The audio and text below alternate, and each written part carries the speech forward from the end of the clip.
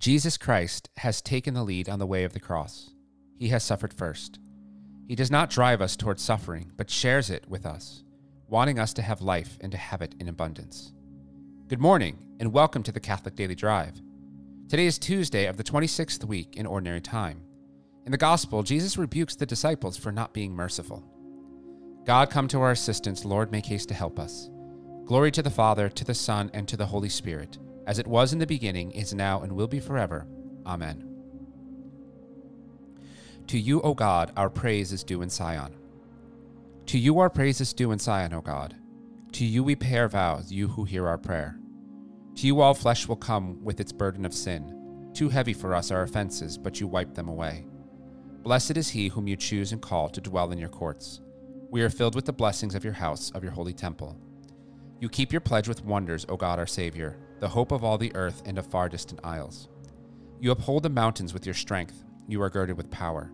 You still the roaring of the seas, the roaring of the waves, and the tumult of the peoples. The ends of the earth stand in awe at the sight of your wonders. The lands of sunrise and sunset you fill with your joy.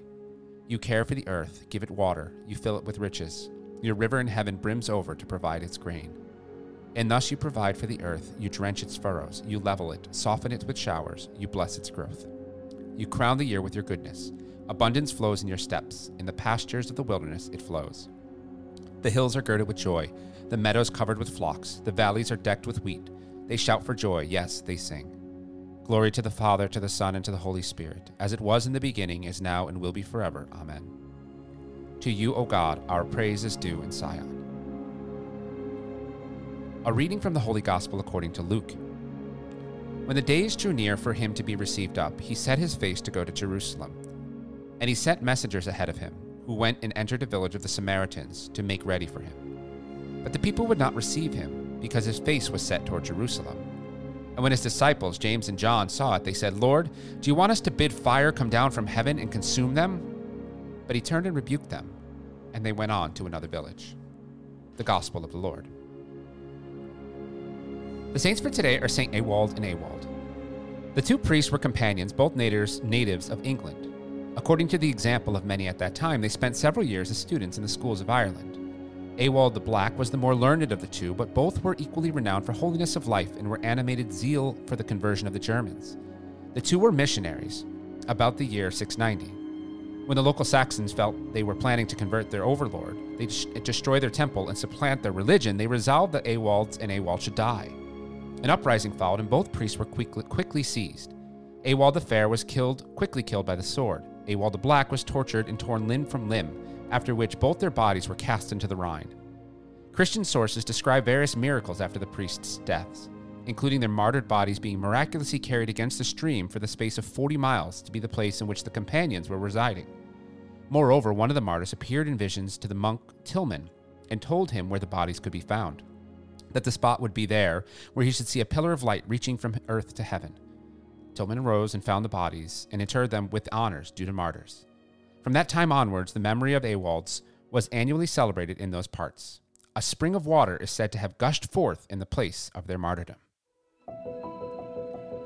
James and John are kind of like us at times in the gospel today. They are ready to call in fire and brimstone if they won't listen. Lord, let us eradicate them from the earth. We fall into this a lot of times, and others don't want to receive us. This is so drastically different from what Jesus says, not in this gospel, but in the life of being a disciple. If they don't receive you, shake the dust from your feet. Our response, fire and brimstone. God's response, walk away. God will handle it. This is an important reflection in the life of the church today. We can focus quite a bit of our attention on those who have wronged us or who differ in opinion. We could be walking amidst 1,000 people that want to hear what God has for them, that could benefit from our presence to them, but instead, we think of the one or two who do not agree with us.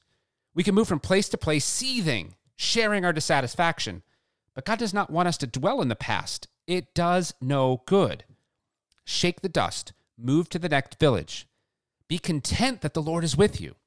Bring his love and truth wherever you go. This is what proper discipleship means.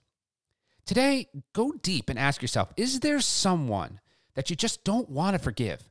Someone who has wronged you, and you are secretly holding this vengeance in? Give them to the Lord. Dust off your sandals. Move on. Ask God to take care of them in the order of grace and pray for them. Today, we are praying for the Catholic schools in the Diocese of Charlotte and for Catholic Central High School in Steubenville, Ohio. For all of our partner schools, dioceses, and for our generous benefactors, we ask God's continued guidance through the intercession of Our Lady and Queen as we pray. Remember, O most gracious Virgin Mary, that never was it known that anyone who fled to thy protection, implored thy help, or sought thine intercession was left unaided. Inspired by this confidence, I fly unto thee, O Virgin of Virgins, my Mother. To thee do I come, before thee I stand, sinful and sorrowful. O Mother of the Word incarnate, despise not my petitions, but in thy mercy hear and answer me. Amen. In the name of the Father, and of the Son, and of the Holy Spirit. Amen. Go forward bravely. Fear nothing. Trust in God. All will be well. If you would like more resources, support, or would like to add intentions, please visit us at missiondrivencatholic.com.